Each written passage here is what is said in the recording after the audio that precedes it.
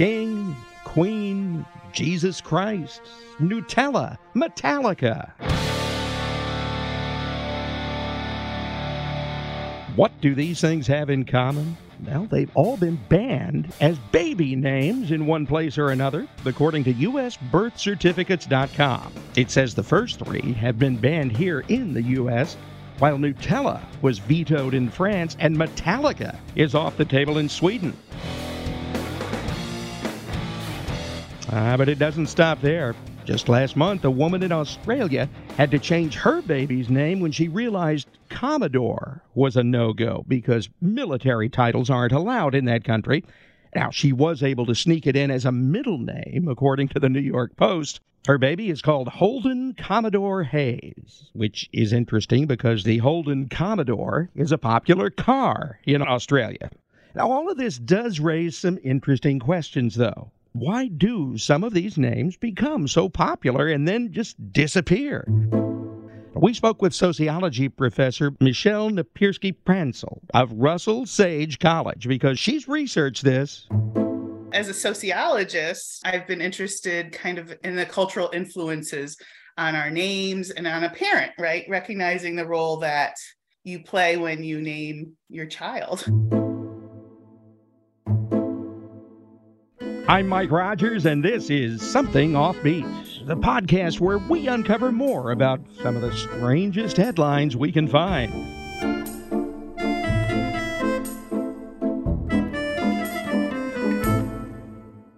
And names are one of those things that hardly a day goes by around our house where either me or my wife, we hear a name and go, what kind of name is that?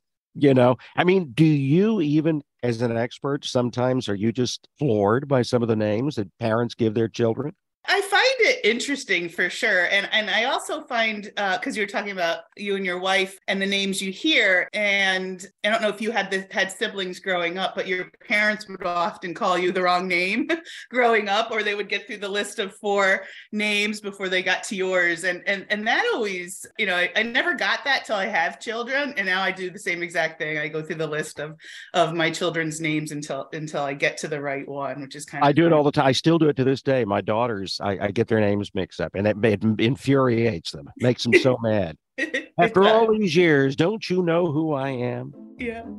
And so when you do hear, interesting or unique names, you do think about that, because as a sociologist, one of the things we look at is the presentation of self, how we present ourselves to others.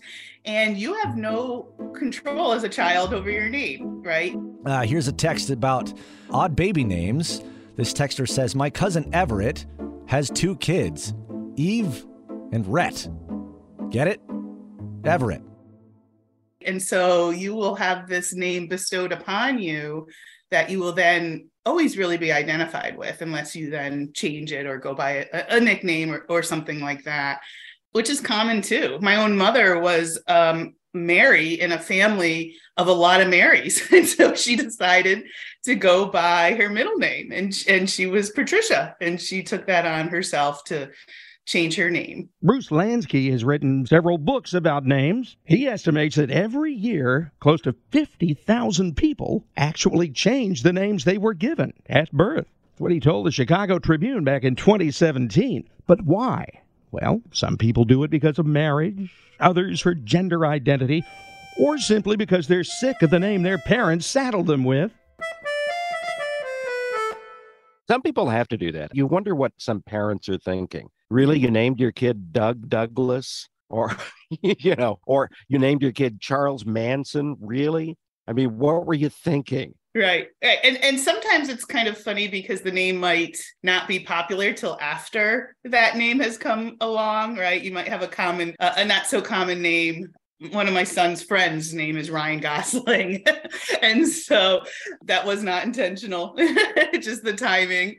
Is a lot of it generational? I mean, as we get older, do we look at names that parents are naming their kids now and think, that's a dumb name? Yeah, I think there's certainly back in my day examples with naming and, cohort effects. We see trends, right? We see different trends of what names are popular.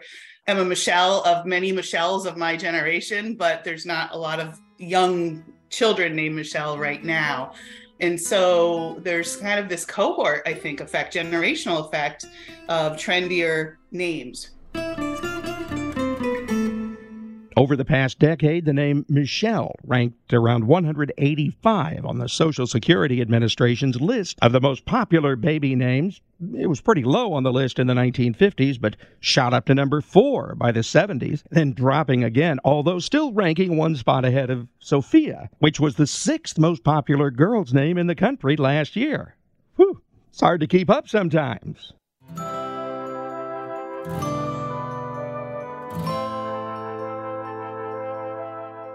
You weren't named after the Beatles song, Michelle, My Belle? I suspect that I was. That I was in some way. You know, I never really had that conversation with my mom to find out, but I was born about 5 or 6 years after the song was quite popular, and so I grew up with a lot of other Michelles. What's interesting about the name Michelle, it did come about in popularity after the Beatles song was, you know, winning Grammys and that kind of thing. So I mentioned the Beatles in Michelle. That's kind of a specialty of yours. What is your research and what have you found out over the years about music-inspired names? So I always had that kind of history with my own name. And then I'm also a college professor, and not to date myself, but I started teaching around 2000. And my college that I'm at is a small college, and just recently we went co-ed, but we had been primarily a women's college. So I had lots of young women in my class. And so in the early 2000s, I know this is anecdotal, but I started to notice I had a lot of Alexis and Crystals in my class. And I didn't really know a lot of Alexis and Crystals in my non-teaching life. So I started to think, you know, it's kind of an interesting pattern that these names keep showing up on my roster. And then it just hit me one day as I was driving home. Wait a minute, 19 years ago, Dynasty was quite popular, an evening soap opera on television. I remember my mother watching it religiously, and 2 of the glamorous characters on that show were Crystal and Alexis. And so I thought there has to be a connection. But I get involved and keep teaching and doing my other research. 10, 12 years later, I start noticing I have quite a few Rachels and Monicas in my class. And sure enough, that corresponded to Friends premiering about 18 years before then. There's an endless supply of names through pop culture, aren't there? Absolutely. So I went back to my own name and went back to music. And I said, here's something I can at least be a little more concrete with. And so I looked at the Billboard Hot 100 list, which the music industry kind of uses as a standard for measuring popularity of songs. And so I started there. I thought that would be a kind of a concrete way to look at names. And I picked a 20-year time period between 1965 and 1985. And there were a lot of songs between that time period that had female names in it, from Help Me Rhonda to Oh Sheila. One other example she found of songs connected to name popularity was the boost Rosanna got after Toto's 1982 hit. Have you ever encountered any situations over the years where parents name their children something that's against the law? I haven't seen that for sure in real life.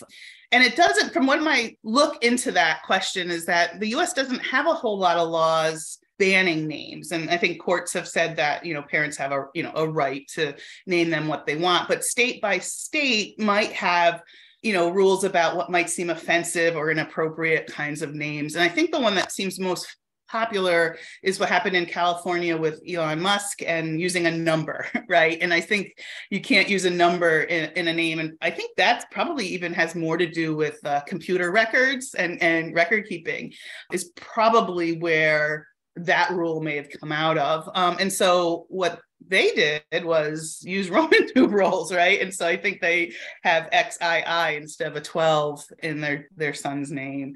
But I think as a sociologist is what is interesting is that we might not necessarily need laws to regulate baby names because I think that kind of happens more organically. However, some parents do go for names that are definitely, well, offbeat. This has got to be the all-time winner. This is exactly the kind of text I wanted. Baby name, friend is a teacher in Lafayette, and the student's name was Are you ready for it? Nosmo King. She saw the no smoking sign in the hospital while in delivery. Are there sociological implications to these unusual names for the people who have them? Do some of them go through life just embarrassed by their name? Yes, I think there's a couple of different theories that look about the presentation of self, right, and how we present ourselves. There's some theories that look at the importance of symbols, and obviously a name is very symbolic of us. And so one theory looks at society as being a social mirror, a looking glass type of thing. And so that many of us will develop a sense of self, a sense of identity based on the reflection we get from society. So if you present yourself, one of the first things you do when you meet somebody is you tell them their name. You tell somebody your name. And so if you get a bad response, if people cringe, if people make kind of an ugly face when they hear your name, that's going to wear on us, right? On our sense of who we are, sense of our identity.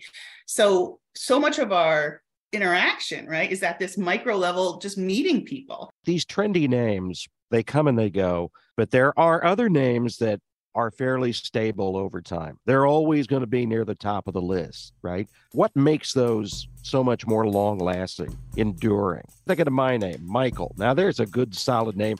That's got to be at the top of the list for 100 years now.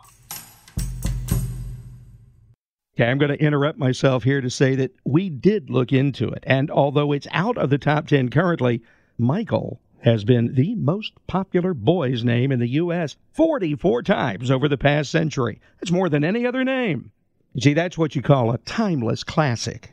Well, it's kind of interesting because if you look at the Social Security Administration's database, they've been keeping data on the top 1,000 names since 1880.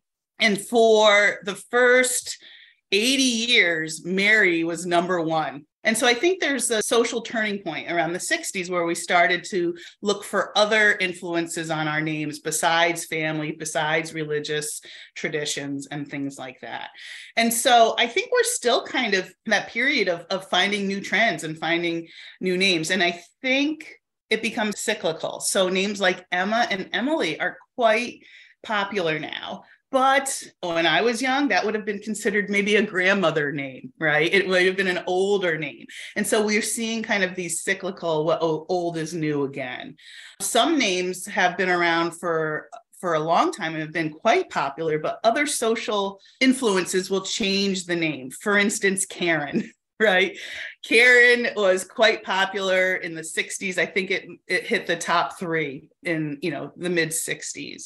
And that has just had a long lasting, there's always been a lot of Karens. But I think right now, Karen is probably decreasing in popularity because of the negative connotations associated with that name right now. It's gotten so bad that I'm not ever asking for the manager again, ever. The other day, I ordered a sandwich and I got a taco and I ate it. And I'm still hungry. But better that than be called a Karen. So you see, there might be something totally inexplicable that comes into play. Katrina was quite popular until Hurricane Katrina hit, and then it dropped enormously in terms of popularity. This is going to come as a shock to you, but I've been doing some genealogical research lately, and it turns out I have a great-grandmother whose name was Brunetta, and that is actually not on the top of any list right now, never has been. I'm stunned. Yeah. I mean, it's such a lovely name. You raise a really interesting point because I was thinking about that just myself, when I found out that you might want to talk to me, is that I'm really curious to see if all of the people going on Ancestry.com and digging into kind of their ancestors might start to pull up some older names and start reusing those names because they find this new connection to a family member, a Brunetta, that they think is, quite unique or special to their family. So I'm quite curious to see if there was a relationship to all of the kind of historical ancestor research that people are doing. Do you have your own name experience that you want to share? How about your own offbeat news idea in general? well, send it to us at somethingoffbeat at Odyssey. That's AUDACY.com. And thanks for listening to Something Offbeat. This episode written and produced by Lauren Berry and Chris Blake. Audio editing by Chris Blake. Original music by Myron Kaplan. And editorial support from Cooper Mall. I'm your host, Mike Rogers. Special thanks to WWL's The Scoot Show and the Your Weirdest Fears podcast from 1010 Wins. How to hear more of our deep dives into unusual news? Please subscribe to Something Offbeat on the Odyssey app or Spotify, Apple, wherever you get your podcasts.